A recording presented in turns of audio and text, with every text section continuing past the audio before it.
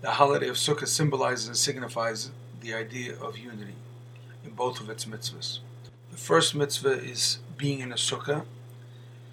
When you're in a sukkah, you actually are united with yourself. Every single part of your body is in the sukkah. Other mitzvahs we do with our hands, with our ears, with our nose, with our mouth, with our heart. But the mitzvah of sukkah is celebrated with our entire body because we're in the sukkah itself, with our entire body complete. Another aspect of it is that we do it with other people sitting in the sukkah. And when we sit in the sukkah with other people, we unite with those people sitting together with us. Furthermore, we also observe the mitzvah with other people around the world. As we know, the schach is not a complete roof. There are cracks in the roof in order for the sky to be visible. Why does the sky need to be visible? Because ultimately the roof of the sukkah is the sky. And that roof encompasses every single sukkah in the world. And when you eat in your sukkah, you're going into the sukkah and you're uniting with other people sitting around the world in other sukkahs, regardless of how far away it is. The second mitzvah of sukkahs is the four kinds.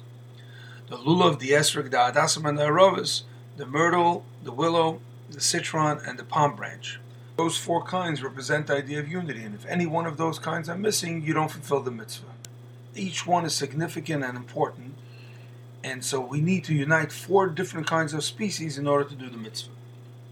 Another very interesting thing about the four kinds is the etrog. The citron has a taste and a smell.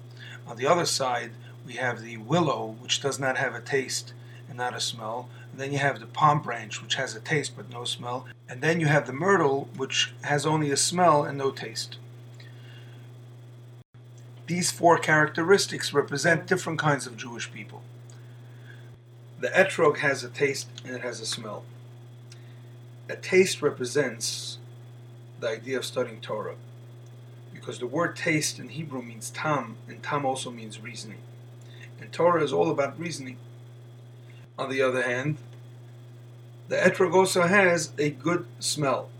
That smell represents the idea of doing mitzvahs. When someone does a mitzvah, it's just like a good smell. Everyone around them benefits from it.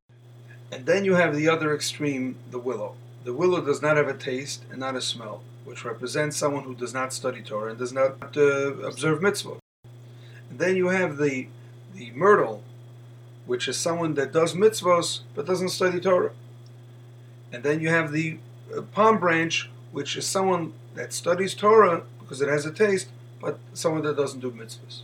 When it comes to the holiday of Sukkot, each one of these people, even the willow, which does not have any significant part to it, still stands very strong. And if you don't have a willow, you can't observe the mitzvah.